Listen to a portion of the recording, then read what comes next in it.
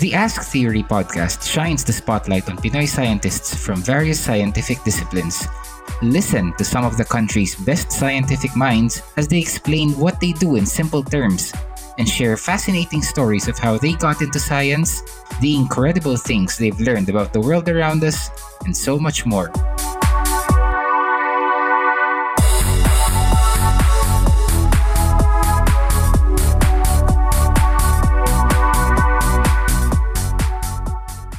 Hi, Miss Fram. Welcome to the Ask Theory podcast. Ayun. Hello, Mikael, and to all the followers and listeners of Ask Theory.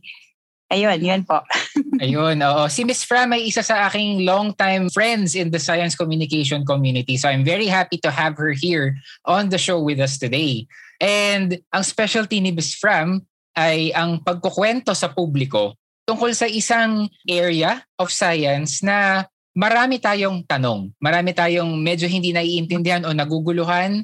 At isi-share ni Ms. Fram ang kanya experiences with communicating this particular area of science to the public. So, without further ado, let's talk about you. Can you tell us a bit about yourself, what you do, and how you fell in love with science? Okay, so right now I head the communication team of the Philippine Nuclear Research Institute. So ibig sabihin nun, kapag nasa communication ka, ito yung mga in charge dun sa content creation, mga scripts, mga social media posts, mga press release, and also we do media relations, events organizing, and information services po dito sa Philippine Nuclear Research Institute. So dun po sa dun sa question na how did you fall in love with science? Wow, it started a long time ago. Ayun, a long time ago, meaning nung elementary pa ako, Miko. Napansin ko nung grade 3 ako, I loved yung mga basic na genetics lesson natin. That time, like dun sa family, sino sa family ninyo yung tongue rollers, who have curly hair, mga ganyan. So, na-learn ko doon na yung mga things na gano'n, yung mga traits na gano'n ay namamana pala sa parents. So, when I got home, I asked my parents to roll their tongue, ganyan. Tingnan ko, kanino ba ako nagmana? Mga ganun ba? So, parang na-enjoy ko yon. So, and then when I was in grade 5 and grade 6, ginawa kong contestant sa Quiz B. So, na-hurdle ko naman several levels. So, I think dun sa kakabasa at kaka-review about science, dun ko nakita na ang lawak ng science from atoms to cells, to rocks, to planets, to the universe. So, and I was always amazed that there was always something new to learn. And I think that's how I fell in love with science. Yeah, it's a beautiful story of falling in love with science. That's where we all start. That sense of wonder, that curiosity. Bakit ganito? Bakit ganyan? But I'm sure that, on your path towards becoming who you are today, nabuo yung mission mo, yung that one thing that you want to do in your life as a science communicator. So if you could capture that in one sentence, parang beauty contest lang, what would your one sentence mission as a science communicator be and why? Oh, okay. Ang grabe ng word na mission. It's so big, no? Medyo nakaka-overwhelm kasi pag sa government, pag sinabi mong mission, ang daming mga ibig sabihin nun, no? Yeah. So, okay. So my mission, big word din to, is to help develop science culture among our people. So science culture, big word din, So I think may nakikita ako dito mga 3 points. So ibig sabihin nung to help. Help lang hindi ako yung gagawa nito. Pero tutulong. Buti yung malinaw. Oo. Yes. Okay. To help develop science culture among our people. So first is yung gusto kong magkaroon ng wow feeling about science. Ito yung nangyari sa atin ng mga bata pa tayo na napapa-wow tayo, di ba? So as government information officer, especially sa mga youth, gusto ko sana na magkaroon sila ng wow feeling kapag nakakapagbasa sila something about science, that they will continue to be amazed with the wonders of S&T. And dun sa pagkakaroon nila ng amazement na yon at curiosity, dadalhin nila yon hanggang paglaki nila, pagtanda nila. And I hope that yun magkakatulong na mag-contribute to the creativity and innovativeness of Filipinos as a people. So kasi yun parang end point nung wonder about science and technology. Di ba? Parang kunwari sa mga elementary level students, kapag amazed na sila sa science, it's very probable na paglaki nila, they will take science as a career path or even science communication like us. Mga ganun. And then, pangalawa naman yung gusto ko rin makatulong na ang mga tao ay magkaroon ng science-based na decision making. They will see science as an important factor dun sa paggawa ng desisyon and even sa mga higher levels dun sa policy making din. So this is really very important sa public, especially sa public health, as we have seen in the COVID pandemic, di ba? So even in climate change, in saving the environment, at marami pang applications kasi ang lawak nga ng science. So I hope to help din na ang mga decision makers and policy makers ay mag-rely sa science dun sa gagawin nilang mga desisyon. And number 3 siguro dito sa science culture is I want to help integrate science in the everyday life of people. Yung bang hindi na tayo magpapaniwala sa mga superstitious beliefs, sa mga urban legends, sa mga fake news, diba, disinformation. So, lagi lang facts-based yung paniniwalaan natin, yung mga information that are vetted and reviewed by experts.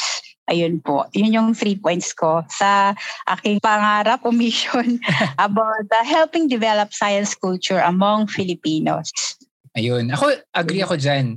Gusto lang natin linawin sa mga tagapakinig natin na hindi namin sinasabi ni Ms. Fram na masama na maging interested sa mga urban legends or myths. Ngayon, diba? These are reflections then of culture. If you look at the history of the Philippines, yung mga paniniwala or superstitions, actually pag tinignan mo sila, meron silang scientific truth, karamihan sa kanila behind it. Some of these are ways in which the people of the past try to explain the phenomena around them. So para sa akin, nare-relate din sa science kasi yung curiosity nila na bakit ito nangyari has led them to come up with their own stories. What we are saying here ni Ms. Fram is not to just stick to these and just be content na pag sinabing, di ba? Pag sinabing, wag mo tong gawin kasi sabi sa pamahiin o sa masamang gawin to. Kailangan lagi tayong critical thinkers and lagi tayong naggawa ng decision based on facts and logic, which is exactly, what we need right now. Kasi it's not, like I said, it's not bad to be entertained or to be interested in these stories. Pero dapat yung paggagawa natin ng desisyon sa pang-araw-araw na buhay ay nakabase sa facts. And right. Yes. Oo. And yun nga, sabi nga ni Ms. Fram, isa sa mga mission niya ay matulungan ang Pilipinas o mga Pilipino na maging gumagawa ng decisions based on science. And that's because yung science, hindi lang naman yan sa sense of wonder nagtatapos. Na-blow yung minds natin because there's something wonderful. But how can we apply these wonders of science in everyday life so that we can solve everyday problems? Which leads us to the main topic for today, which is communicating the science and benefits, and maybe some disadvantages, but overall a nuanced discussion of nuclear power. So tanungin natin si Ms. Fram. Sabi nila, your work won't feel like work if you like what you do. So, na-curious tuloy ako.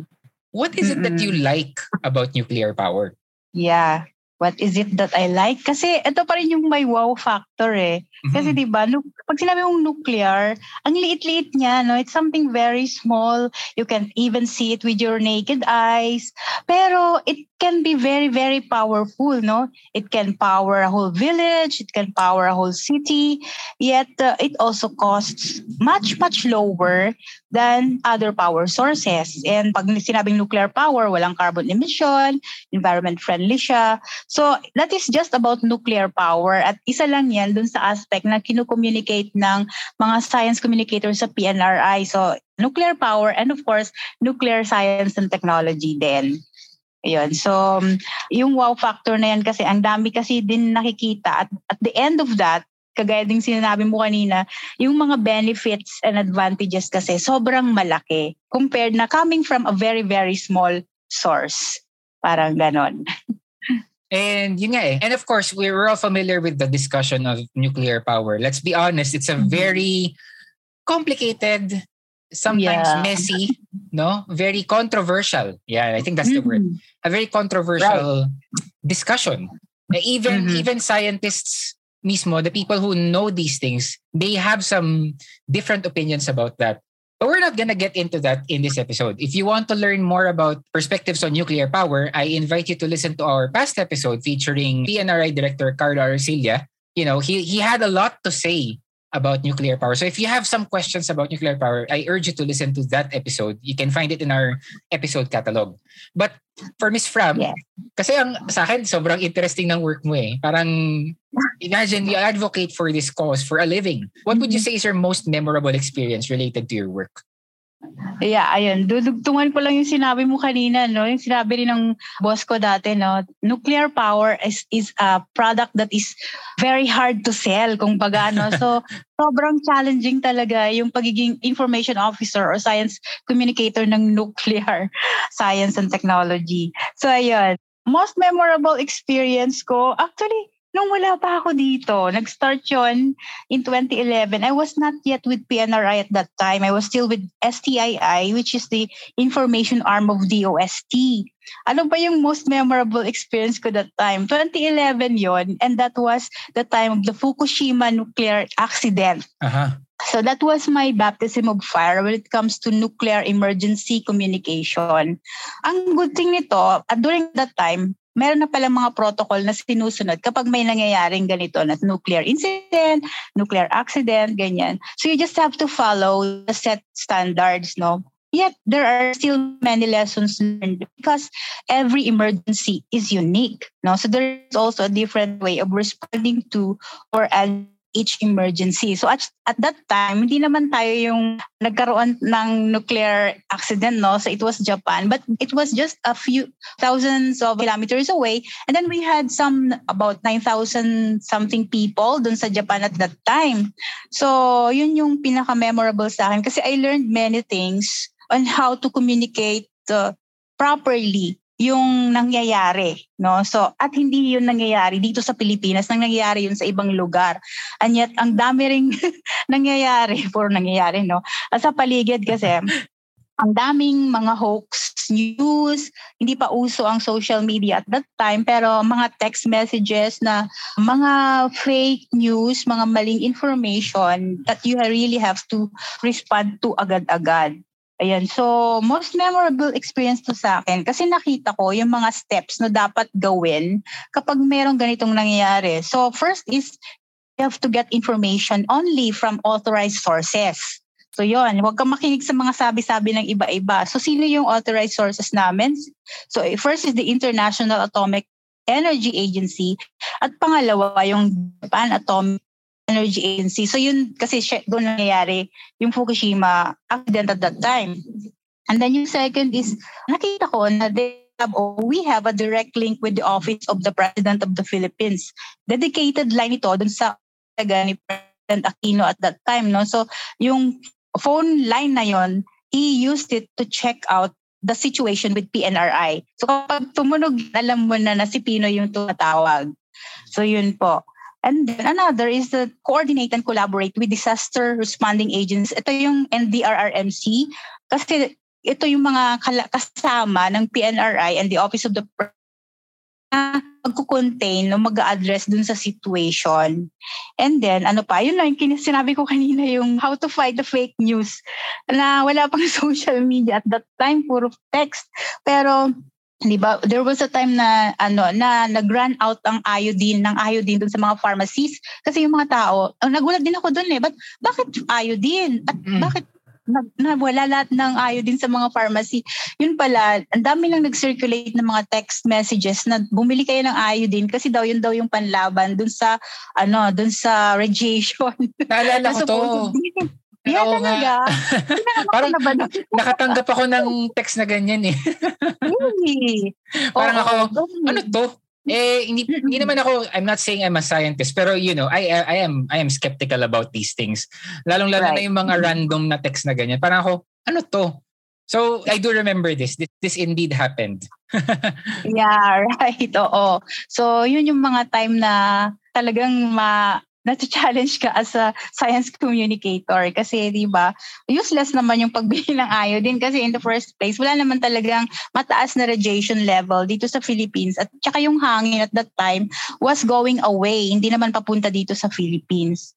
Ayun, so isa pa din na bakit naging memorable siya sa akin is that dito ko natutunan yung totoong pag-layman guys, pag-simplify ng technical terms kasi pag sinabi mong nuclear, diba ang daming mga high-tech na terminologies, ganyan na kailangan mong ipaliwanag. Kapag sinabi mo yung nuclear, bomba agad ang naiisip ng tao eh.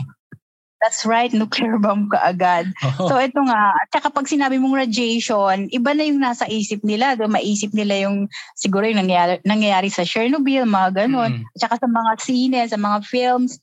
So I learned how to use illustrations dito to make people understand more about the atom and the radiation. For example, di ba sinabi may radiation scare? So ang ginawa ng PNR at that time, in-explain ba yung radiation levels, that radiation levels are very safe dito sa Philippines, and then in-explain also that radiation is actually all around us, no? Lahat yan sa soil, sa grasses, sa x-ray. Pag sumakay ka ng airplane, may radiation yon, and even when you eat a banana, may radiation na nakakain doon. Gusto ko yung banana example na yun eh. Natutunan yun eh. So, ayun nga, diba? Everybody eats banana. So, wala namang nangyayari. Yeah, because sobrang safe yung radiation level na nakukuha natin sa bananas. And then, whatever radiation levels we had at that time, during March 2011 yun eh, it was on a very, very safe level. So, yun yung mga natutunan ko about nuclear communication na talagang nag-stick sa akin hanggang sa ngayon. Yeah, and that's, I think, the most memorable experience I had related with my work. Oo, ganda. Oo, naalala ko tuloy yan. Parang, this is kind of like how some people market yung food na parang, ano to, sobrang clean nito kasi walang chemicals to. Parang ako, but everything is chemicals. Parang what are you talking about? Lahat ng bagay ay gawa sa chemicals. So parang, yung we have to be more discerning of the things that we hear, basically, no? Huwag tayong magpadala sa takot, matuto tayong magtanong. Yun naman ang message na reinforce again and again in science communication. Correct.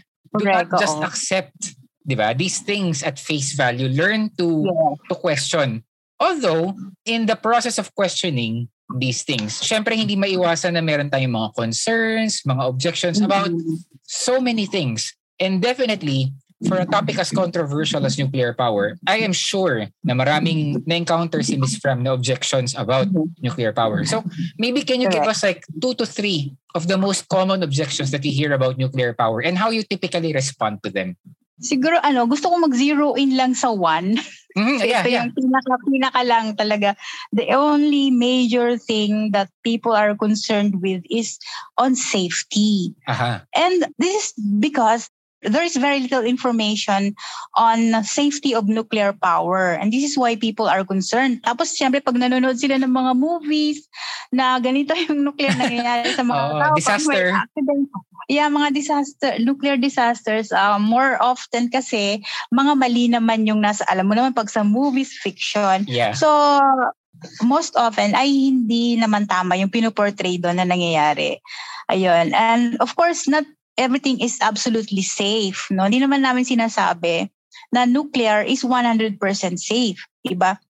You can ride a taxi, but you cannot say that you are 100% safe. You may be, diba? You are sleeping in your bedroom. You cannot say you are 100% safe. Diba? Yeah, kahit nasa bahay ka, hindi siya 100% safe. Oo. So it's the same with nuclear power. And experts on safety have already laid policies. Meron tayong mga polisiya, may mga laws, may procedures to ensure that nuclear power is safe in a given location, no? For example, di ba I don't know if you've visited already yung BNPP. Ako hindi pa. Ingit nga ako eh. Gusto ko nga talagang bumisita. Ayun. I want to see it for myself. Actually, you can actually request the BNPP management. Yes. Meron kaming natanggap na request just, I think, yesterday or today. So, i-coordinate lang namin sa BNPP. So, if you want really to visit it and with your own hands touch this thing. Yes, that would be so cool. Yeah. Ayun po. So, yung nuclear reactor natin, naka-dome shape siya, ganyan. Kasi, and yung mga walls nila, 1 meter thick, all those things, those are all safety related na mga sinusunod ng bawat nuclear reactor and nuclear plant. So, this is one of the responsibilities of PNRI as a regulator. PNRI makes sure that everything is in check when it comes to safety. So yun po. Mm-hmm. Well, I think that pretty much covers it. Kasi totoo nga that is the one thing that I hear a lot about yung main objection about nuclear power. I mean, there are other things like yung waste disposal, yung finances, the never-ending debate about the Bataan nuclear power plant. And yun nga, I am not an expert on these things. I am, like most of our listeners, still learning, no, absorbing what I learned from communicators like Miss Fram. But, you know, I think the only way we can really have a solid conclusion about this whole topic is for us to educate ourselves, no? For us to learn about nuclear power before we share our opinions. The good, the bad, the everything in between. So I think that's the only key to having a nuanced discussion about this important topic, lalo na as the Philippines is, as we've all read, it's facing an energy crisis in the coming years. And we really have to look into sustainable solutions for our country or else we're all screwed, just to put it bluntly. Right. Diba? And you know, like I've said kanina, the nuclear power is a controversial topic for good reason naman. Kaya nga there's a thing such as communicating nuclear science kasi nga it's not as simple as nuclear good or nuclear bad. So what are some tips that you can share with us when you have to communicate controversial science topics to the public? I know you are already a master of this. But i-share ko din lang yung sa akin, no? Some tips that I can share. Just like what I shared kanina din sa Fukushima experience, importante na i-explain natin yung technical things in a way that people can understand them better. I think this is very, very essential sa ating mga science communicators. Kasi pag kukonti yung knowledge mo o kukonti yung knowledge ng tao, matatakot sila talaga for whatever it is, no? But this is where science communications, particularly science risk communication, is very, very important.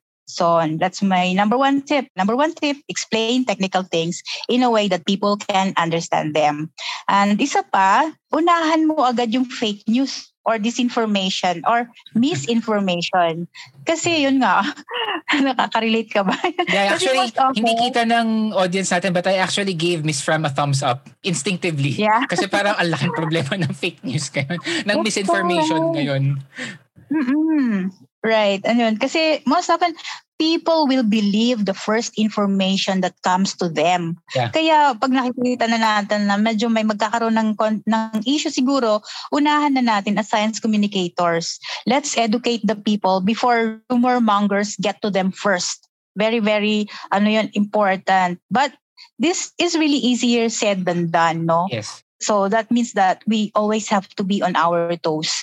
Hindi ko rin alam kung paano ba talaga uunahan. Pero ayun, kailangan nating aralin din yung kabilang side, how they work so that we can move ahead of them, no? Parang ganon. So aralin din natin. Kailangan din natin yung mga experts talaga na nag-aaral tungkol dito para maunahan natin sila. Kasi mahirap talaga if they get to people first, tapos yun, fake information, then maniniwala na yung mga tao.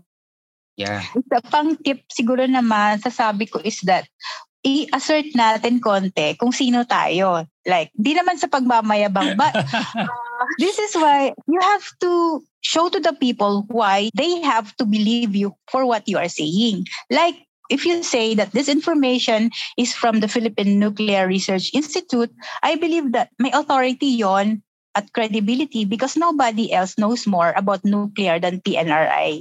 Mga ganon. So, kunwari sa science and technology, this information comes from the DOST or from, di ba mga ganyan, pag metal sa MIRDC. Verified sources.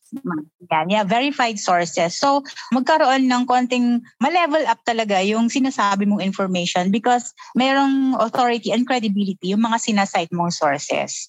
So, yun po yung mga tips na pwede kong i-share when communicating controversial science topics to the public, Nico. And those are really good tips. Lagi ko ang sinasabi sa pag na-invite ako mag-workshop or mag-lecture sa mga students or aspiring science communicators, I always end my presentations with a simple quote that I made up. Ang lagi ko sinasabi is, you should always aim to make your audience smarter, not to make yourself look smarter. Hindi mo ipapakita sa sarili sa kanila na napakagaling ko, ako ang genius sa science. Hindi. Your goal should be para mas maintindihan ng mga tao yung science, hopefully on the same level as you.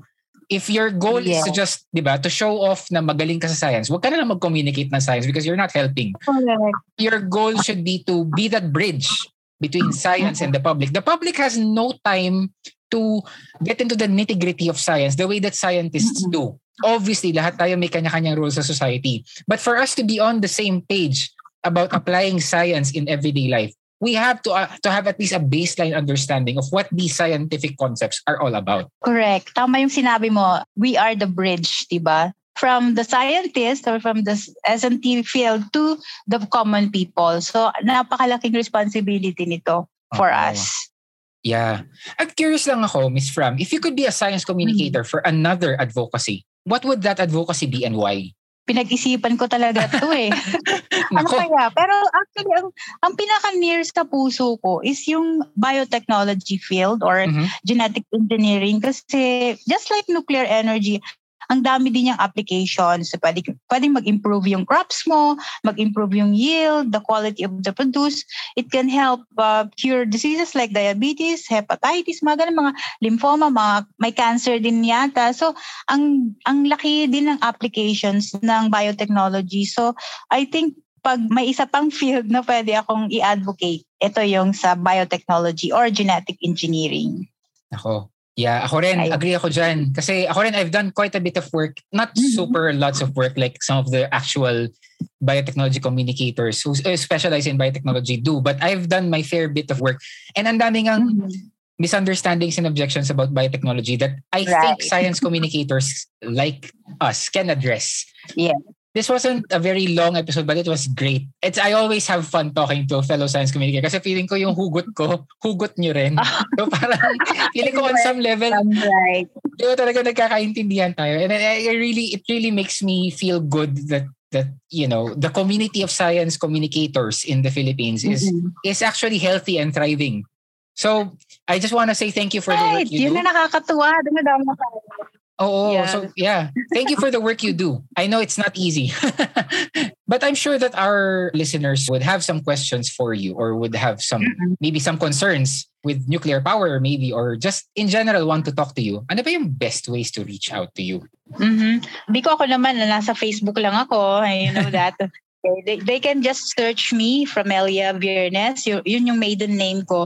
And also on Instagram as FramV. FRAMVEE. Or pwede lang i-message ako dun sa Facebook page ng Philippine Nuclear Research Institute. And I'm sure, mababasa ko talaga. It's sure that ako yung magbabasa nun.